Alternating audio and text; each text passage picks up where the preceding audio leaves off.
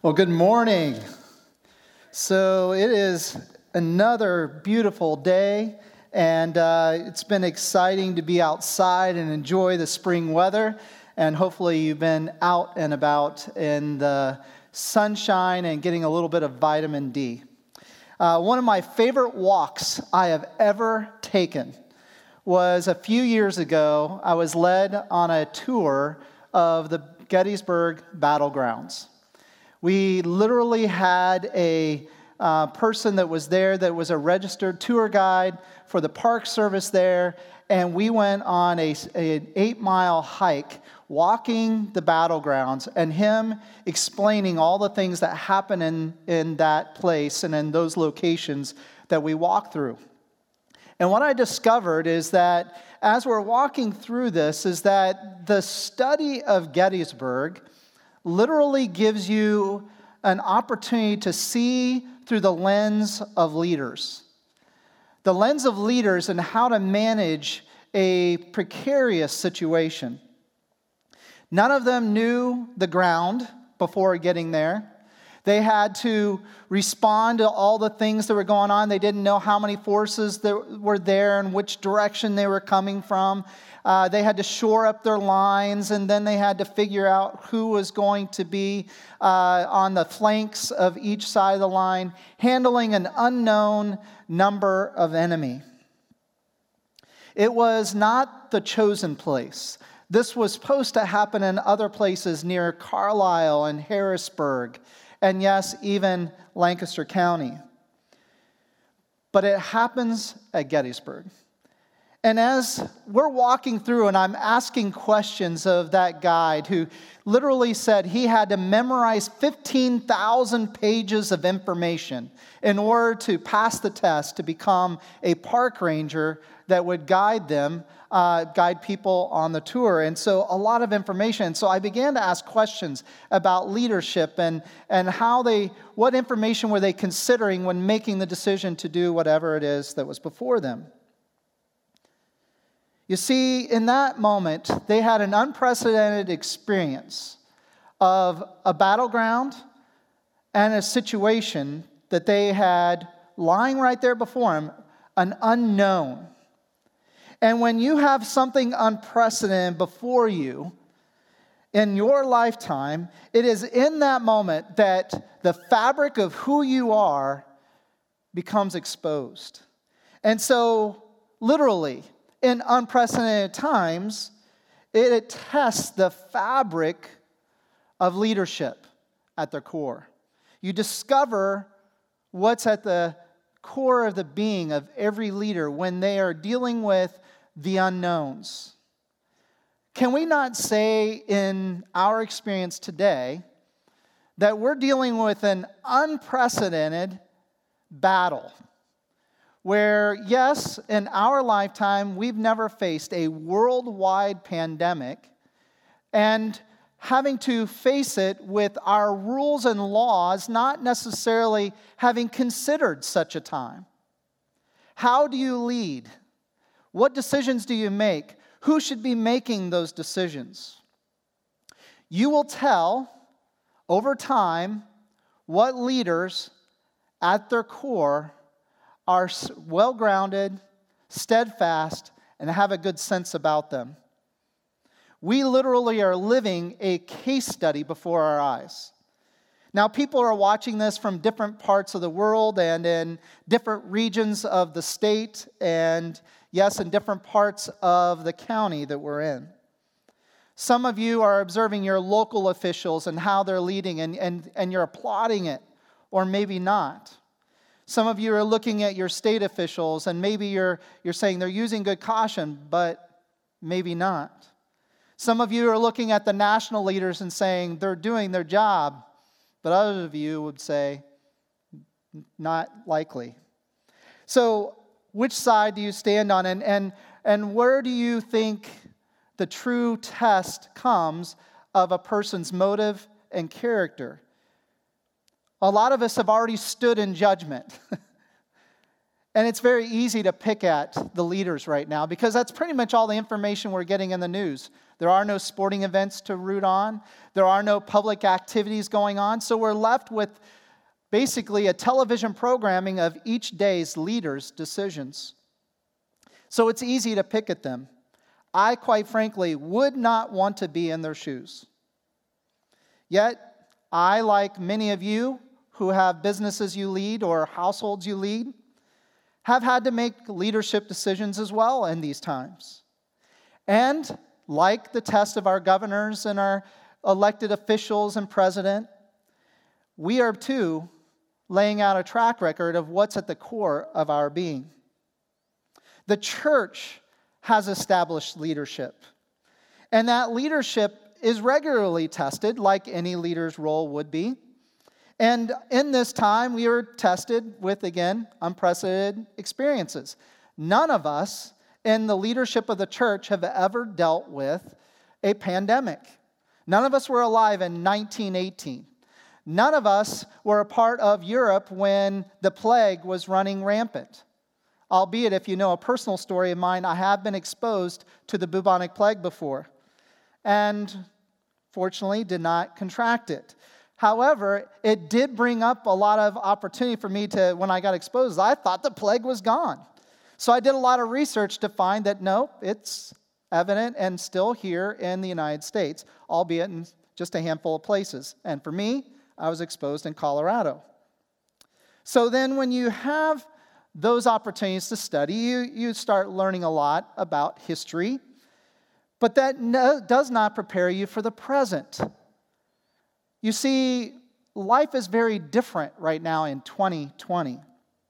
The way the world interacts, the way our economies are so interconnected, the freedoms that we have in travel, again, is so unusual as compared to the history of mankind. So the church sits among that current context. How do we lead in that? How do we lead with the current rules? In the state of Pennsylvania, there are no restrictions for churches gathering to worship.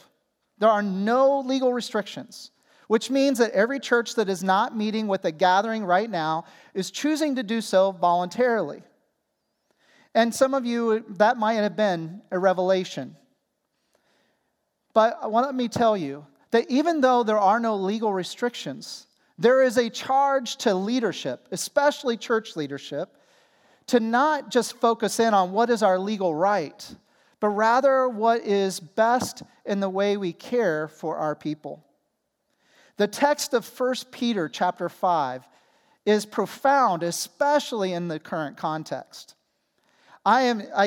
Weekly, as we've been preparing for teaching out of 1 Peter during this season of time, I have shaken my head saying, I cannot believe how relevant this text is for today. And today, this is extremely relevant because it speaks to leadership, it speaks to culture, and it speaks to anxiety, all in the same. Now, some of you may have just clued in on to one of those words, and probably many of you had clued into the word anxiety. But let me get there here in a moment. But let's begin with leadership. So in 1 Peter chapter 5, beginning with the first 4 verses, it says this. To the elders among you, I appeal as a fellow elder and a witness of Christ's sufferings, who will also share in the glory to be revealed. Be shepherds of God's flock that is under your care, watching over them. Not because you must, but because you are willing, as God wants you to be, not pursuing dishonest gain, but eager to serve, not lording it over those entrusted to you, but being examples to the flock.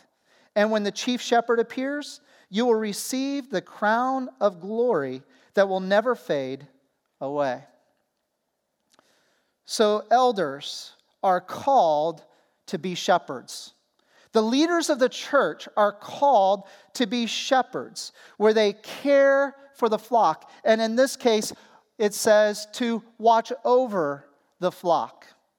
Now, understanding for their culture, shepherding was an actual occupation that was common. And you couldn't travel from town to town without coming across the path of a shepherd, guiding sheep as they go along the plains. So they understood what the roles of a shepherd were.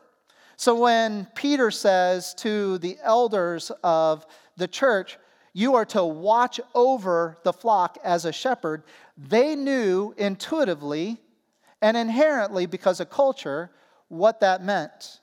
But just in case you've grown up in a more suburban or urban, non-agricultural context, let me just tell you what watching over the flock actually means. It means that the shepherd, as they walk along with the flock out and grazing the land, that they're looking for threats that might hinder the flock. They're making sure that nothing would come in and harm them. So for Peter, he's telling the elders and leaders of the church that we're called to look out for the flock. We are called to look for any kind of enemy or threat that might enter in and seek to destroy. We're also called to look and watch the flock to see if there's any sickly or hindered among them. So if you see a sheep that's not behaving as it normally would, then the shepherd would go over and find out what is ailing them. So too, we as leaders of the church, as we look out through those we are leading and that's been entrusted to us, we are looking to see those who are in need. Find out what the need is and address it. Additionally, the shepherd is also called to count the sheep. Make sure that none have been lost. Now, that can lead to some interesting dynamics in today's manner of church, is that you're counting for the sake of pride. Look at our numbers. We are a growing church. That's not what this is referring to. It's making an account of the fact that everybody is accounted for, that they're not being astray or led astray. And so when you realize that somebody is missing and not there, you go and you make a call, you make a visit, and you discover that there's been something that has been going on in their household that has been harming them or hurting them. Or you find out that there's something that has distracted them. So too, as leaders, we are to then be involved in making sure that those who are entrusted to our care, that are part of the church, that we are making sure that they are not straying. And that if they are, we gently lead them back. We are also looking for those to be added to our number that have never been a part of the flock. I love the parable that Jesus shares about the heart of the Father when he says that he had 99 sheep, but that wasn't enough. He went after the sheep that wasn't there. For the ones that were the 99 that were already in the pen and safe, he was like, there's one out there that still is not safe. I'm going to go after that sheep.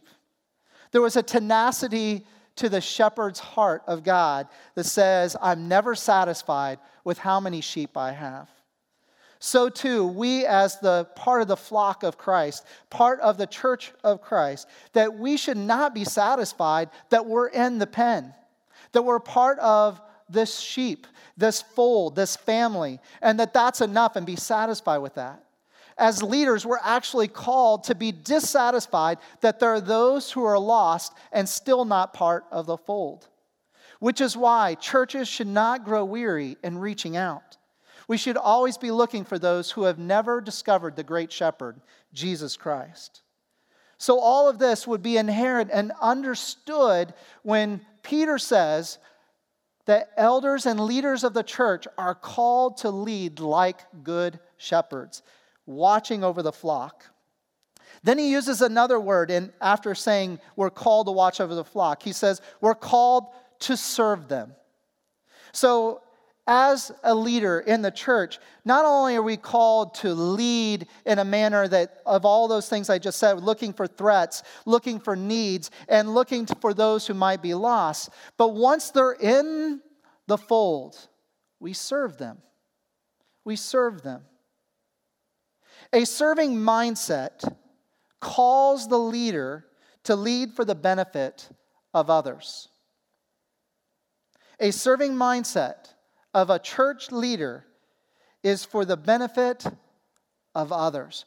We should not be leading for self-gain. We shouldn't be leading for self-promotion. We shouldn't be leading for any kind of personal gain whatsoever, but purely for the benefit of the body. We're called to serve them, not lord over them. You see, in this text, it says, serve the flock, not lording over those who are entrusted to you. It's in the middle of verse 3. So in other words, our posture, our temperament as leaders in the church isn't to exert our power and show our control, show how incredibly wise we are, but rather we're called to serve, to build them up, to empower the flock, not to push them down and show that I'm in control. So this type of leadership already might seem different from what we've observed across our country and across the world. It's very difficult when you're given authority because of a pandemic, unilateral authority, to not become Lord, but choose to continue to serve. And there might be days where you flirt with it, where our leaders one day come off as very servant-hearted and other days come off as being a Lord. Well, see, in the church, our calling is every day that we are called to serve and be an example of serving. In fact, at the end of that verse, he goes on to say that not only should we not be lording over them, those who are entrusted to us, but we are to be examples to the flock. So in other words, the flock should look at our lives, look at the way we make decisions, look at the way we lead, and say, I want to do it like that way. I want to be able to follow their pattern. I want to follow their spirit. I want to follow their way of action towards others. We're to be examples in heart, in spirit, and in action. So the leaders of the church have a high standard. We're called to watch over them like any leader should, looking for threats, looking for needs, and recovering the lost or the straying. We're called to serve, not lord over people. And we're called to be that example, providing a template of how to live, going first and providing steps that others can walk in. That's a pretty high standard for leadership. And yet, that is what is led by example by our chief shepherd, our humble King, Jesus Christ. He was truly Lord, but the spirit by which he led was not lording over them, but serving them. So we have an example as leaders within the church to follow the lead of our great shepherd, Jesus Christ, who served, didn't lord over people. And in the same way, people who follow the leaders of the church should take on the same mindset, that we're called to serve, not lord over others. Then Peter says in verse 4 that this chief shepherd that has set the ultimate example that we as leaders are to follow, that same chief shepherd will honor the under-shepherds and the leaders who have led with a servant's heart and have cared for the flock as a good shepherd would. You see, as a leader in the church, I don't look for commendation here on this earth. I look for commendation from the great shepherd. Let me reread verse 4. It says, and when the chief shepherd appears, you will receive the crown of glory that will never fade away. So whatever commendation that might come to me that I would ever desire, I would hope would come from him. And it will come later. It will come after this life. And I'm good with that. Because if I start leading in a manner that is seeking applause from mankind, pride will grow from within. I'm human, just like any other person. I am capable of operating out of pride as much as anyone. And yes, even in the position of pastor, pride can come and become the spirit by which I lead. and that is more easily an entrapment to me if I am seeking the applause of mankind. So therefore, I seek my commendation from the one who has provided the example that I'm to live by. Peter understood this as well. As we've talked about with Peter's example, there was many times he went forward with gusto, probably with a little bit of pride. Well, if nobody else is going to go, I'll go first. I admire some of that with Peter. But many times he was caught in a prideful action and then ultimately humiliated by the end result.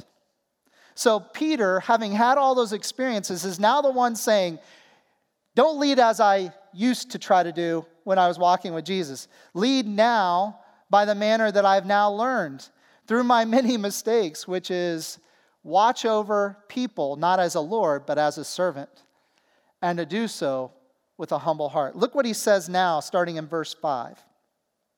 He says, in the same way, you who are younger, submit yourselves to your elders. All of you, clothe yourselves with humility toward one another, because God opposes the proud, but shows favor to the humble. Humble yourselves, therefore, under God's mighty hand, that he may lift you up in due time. Cast all your anxiety on him, for he cares for you. So Peter is just basically given a profile of what a leader looks like in the church that is going to protect the flock, look out for threats, look for needs, and go after those who are straying or are lost. And then says we're called to serve, not Lord. It's all building a case for the heart of the matter, which is humility. We operate with the spirit of humility because this isn't about us. We're here to give glory to God, as we've spoken many times over the last few weeks out of the text. We're called to give glory to God, not to ourselves. And so a godly, Christ-like leader is seeking his commendation from God, not from the applause of men. And as a result, humility is the spirit and attitude of a good leader. And then Peter says, and the flock should do likewise. The flock, all those in the church, in the same way as it says in verse 5, in the same way, like the leaders that are placed over you, should then submit yourselves to that authority and operate with humility. Then he quotes from this passage out of Proverbs where it says, God opposes the proud, but shows favor to the humble. Which basically means, if you want to be on God's team, choose humility. If you want to be on the opposition, choose pride. Well, that's an easy decision. I choose God. His team's going to win. So, therefore, you choose humility. With all the authority and power that Jesus had, he didn't lord over people. Instead, he served. So as leaders, we do that. But as the family of God, the church of God, we are all called to that same standard of humility because God opposes, he fights against those who are proud. But he shows his favor, his blessings to those who are humble. So then Peter says in verse 6, humble yourselves. Humble yourselves. So then you have this mutual submission that permeates a healthy church. Because again, the whole text of 1 Peter up to this point talks about submission to authority. And it goes from government, household, church. But then there's this mutual submission within the church that leads then to this idea of from what comes from the top must then come from the bottom. So in the church, we don't just have this standard for the leaders, which God does hold the leader into greater account. However, the same spirit he expects of the leader, he expects of the flock. Humility, servant-heartedness. So what comes from the top must also come from the bottom. Now, in this text, where it talks about that in the same way you are younger, submit yourselves to your elders. So yes, it does speak to kind of this demographic of age. But you need to understand that one of the elders in the church at that time was Timothy. in his younger 20s. So it's not always relegated to an age that those who are elders. Some of our elders are younger, albeit they're at the same age Jesus was when he was doing his ministry. But the rest of us elders are beyond the age of what Jesus was here on this earth. Some of them are way older than me, and I'm not going to call their names out. I'm kind of in the happy middle, if you will. But having said that, it doesn't matter the age. We're called to submission to those who are called leaders in the church, regardless of what the leader's age is and what those who are following's age are. Because there are many in our church that are older than me. But yet they're called to be in submission to those that are in their leadership, even if some of those leaders over them are younger than them.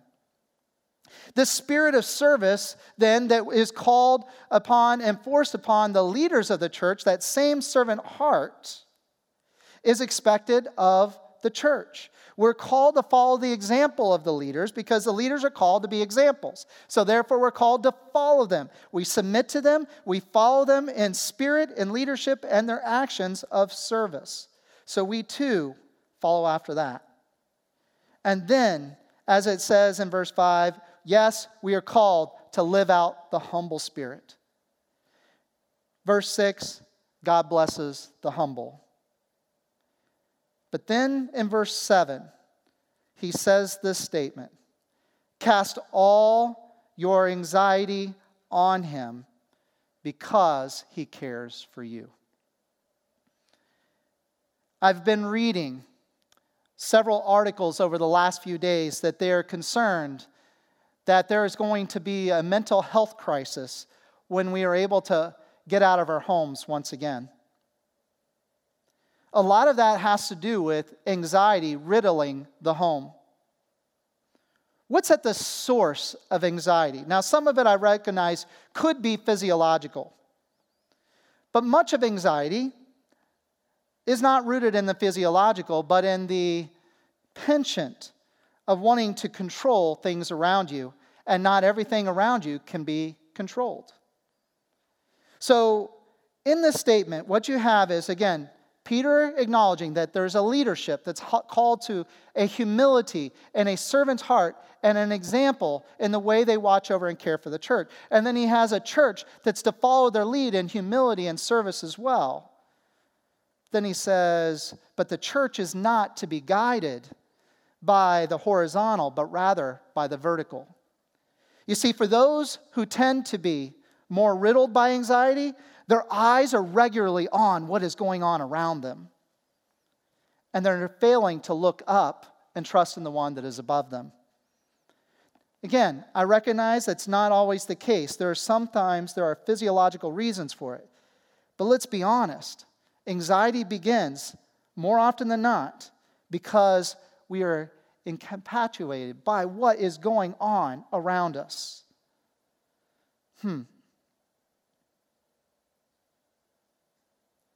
For those of you that feel like right now your anxiety is caving in on you, let me appeal to your heart. It says here, cast all your anxieties upon him.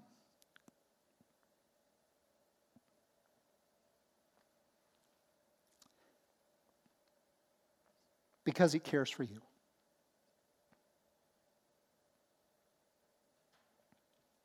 This past week, I've spoken to a couple people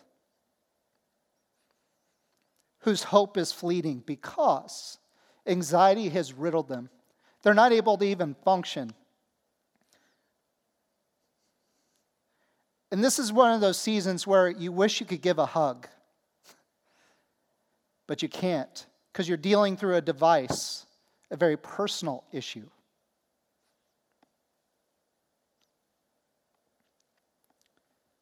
Keep in mind Peter's context here. As Nick shared last week, we now know that likely at this time, Nero's actions are no longer threats, they're real. He lit up Rome by burning Christians throughout the city. Their anxieties were validated. There was much to worry about. Peter chooses here to speak to it about anxiety and concern. He chooses here, after talking about how leaders should lead with a humble spirit, watching over them.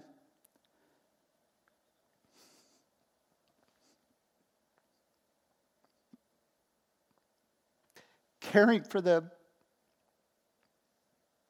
Serving them. Calling out on humility. And then says, you got to cast your cares. This context is so difficult for these people that Peter's writing to. He says, cast your anxieties upon him. He cares for you. And just prior to that, he had just said that the God's mighty right hand will lift you up. God's mighty hand, his all-powerful hand. His hand is not hindered by anything that happens on this earth. God's mighty hand will lift you up. So cast your cares upon him. Quit being so consumed by the horizontal. Let your eyes go vertical. Cast those anxieties upon him. He cares for you. And we as leaders in the church are called to care for you as well. We can't help you in your season of anxiety, frustrations, or anger if you remain silent right now. We need you to reach out to us, to say, I need help. Let us be good shepherds and care for you. Don't wait till the doors are open again to seek help. God has placed shepherds over the church to do what you are needing right now, and that is to receive care. And let us guide you to where you can get great help.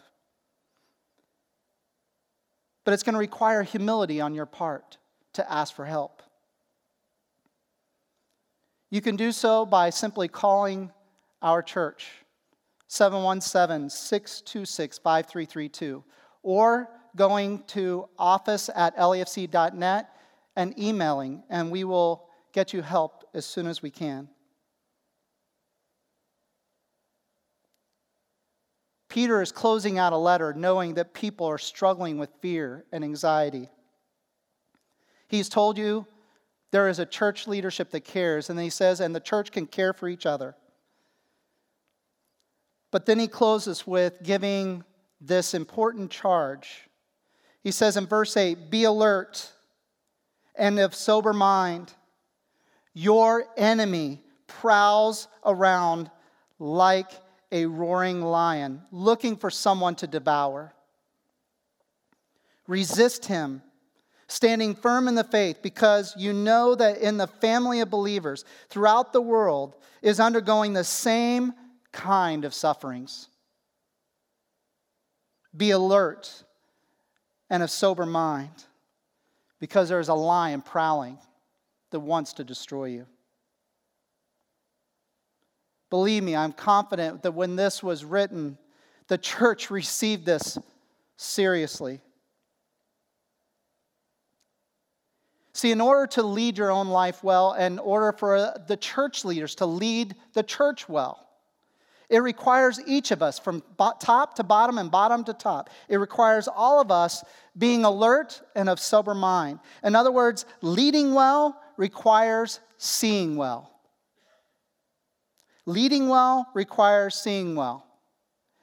One of the most fascinating things that I've experienced when I've traveled the world was when I went on a safari in Africa and I saw how animals looked out for each other.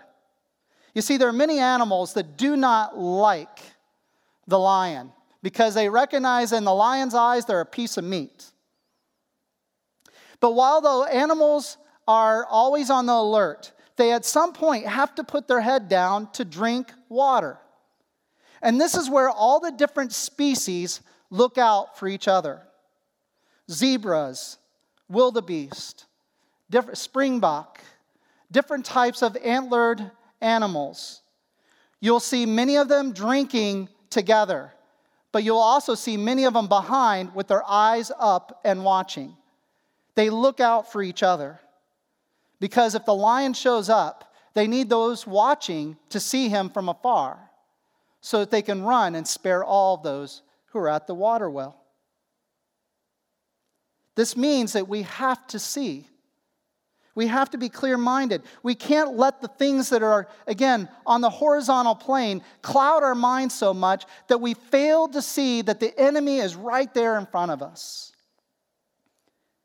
So we need to be able to see well in order to lead well. So being alert and sober-minded. If we fail to lead our lives or lead a flock well, and we do so with becoming a little bit more apathetic and not really being alert and watchful, the enemy could literally come up right beside you, and you may be drinking your water, not realizing the one that wants to devour your soul is drinking right next to you. I found this image. Now, for those of you listening on radio, you're not going to be able to see it, but I found this image that was photoshopped, and it's kind of paradoxical.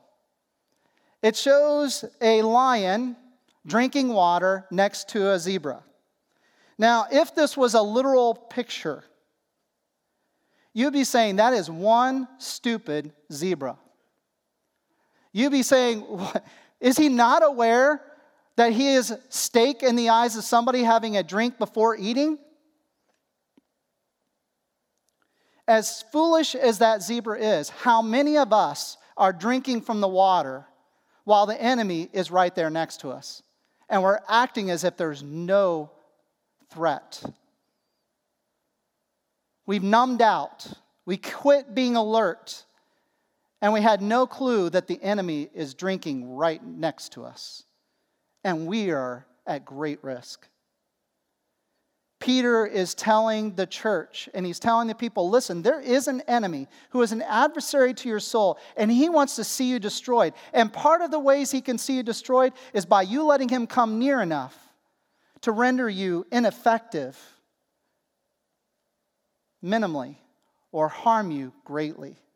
How else does a believer, a follower of Christ, become incapacitated by anxiety or worries or by the things of this world, no matter what it is? Even if it's not a mental health issue, it could be many things. We could let the passions of life cause us to become so blind that the enemy is taking territory from our heart.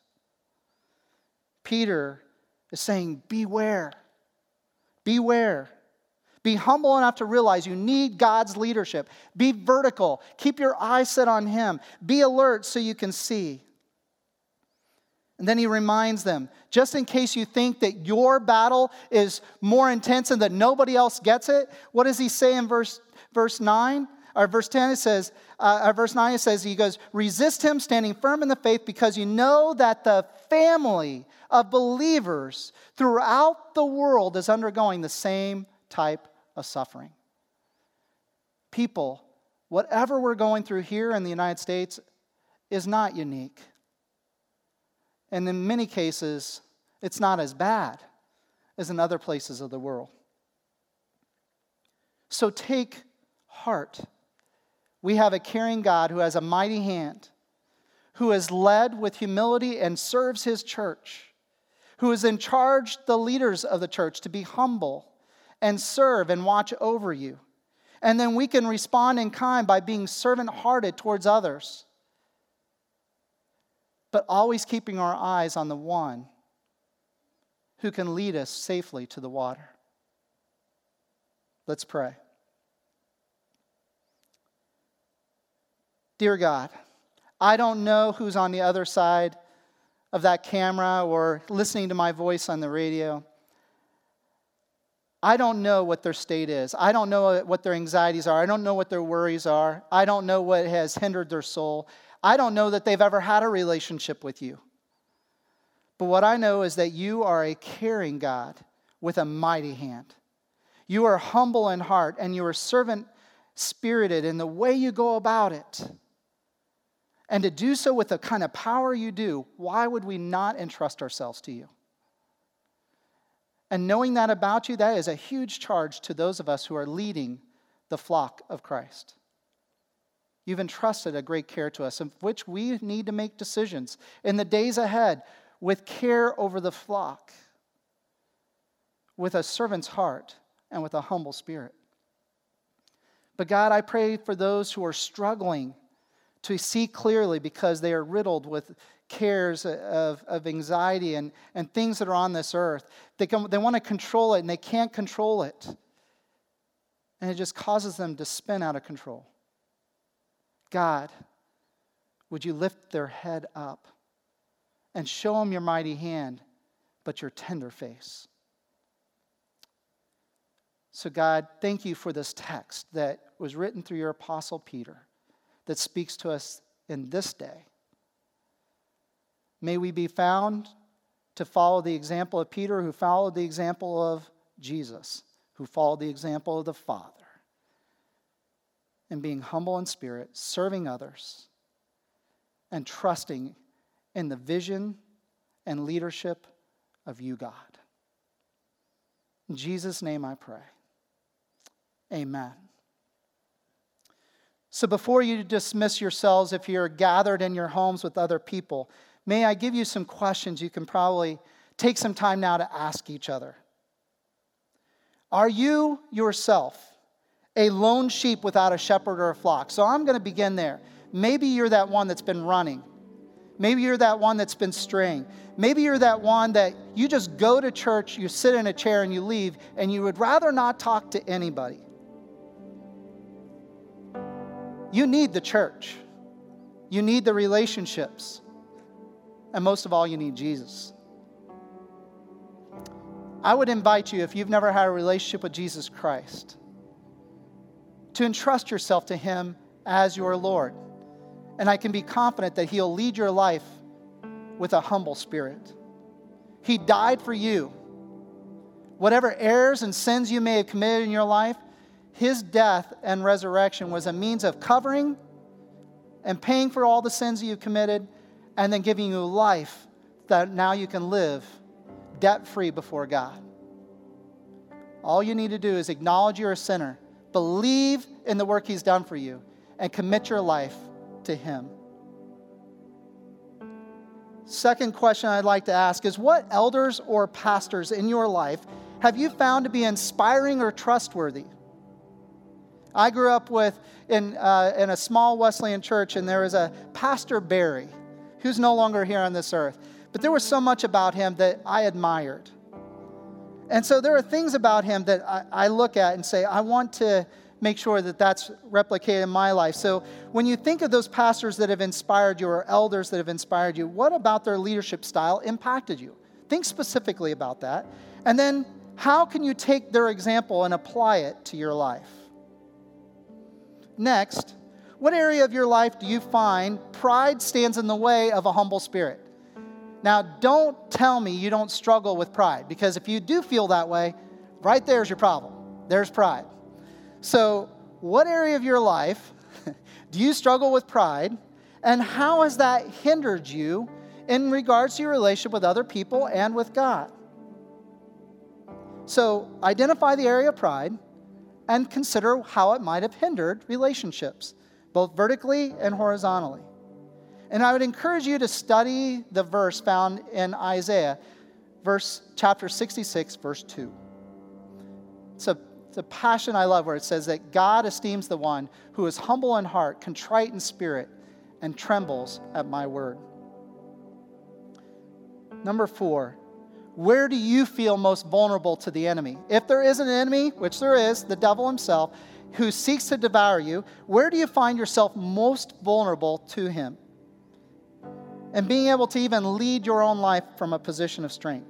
Is it anxiety and worry and being able to control things around you? Is it the lack of knowing God's word? You just don't. We're teaching you stuff right now. You're like, I had no idea that's in the word of God. Maybe you just need to learn it better. What are the areas that you struggle with?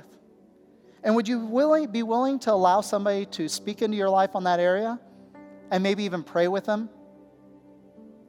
Listen, we're all vulnerable sheep. I'm a sheep just like you are. But I also happen to serve as an under shepherd, under the great shepherd. But vulnerability comes to us all if we have human skin. But we have great strength that comes from being within the flock. We have those that look over us.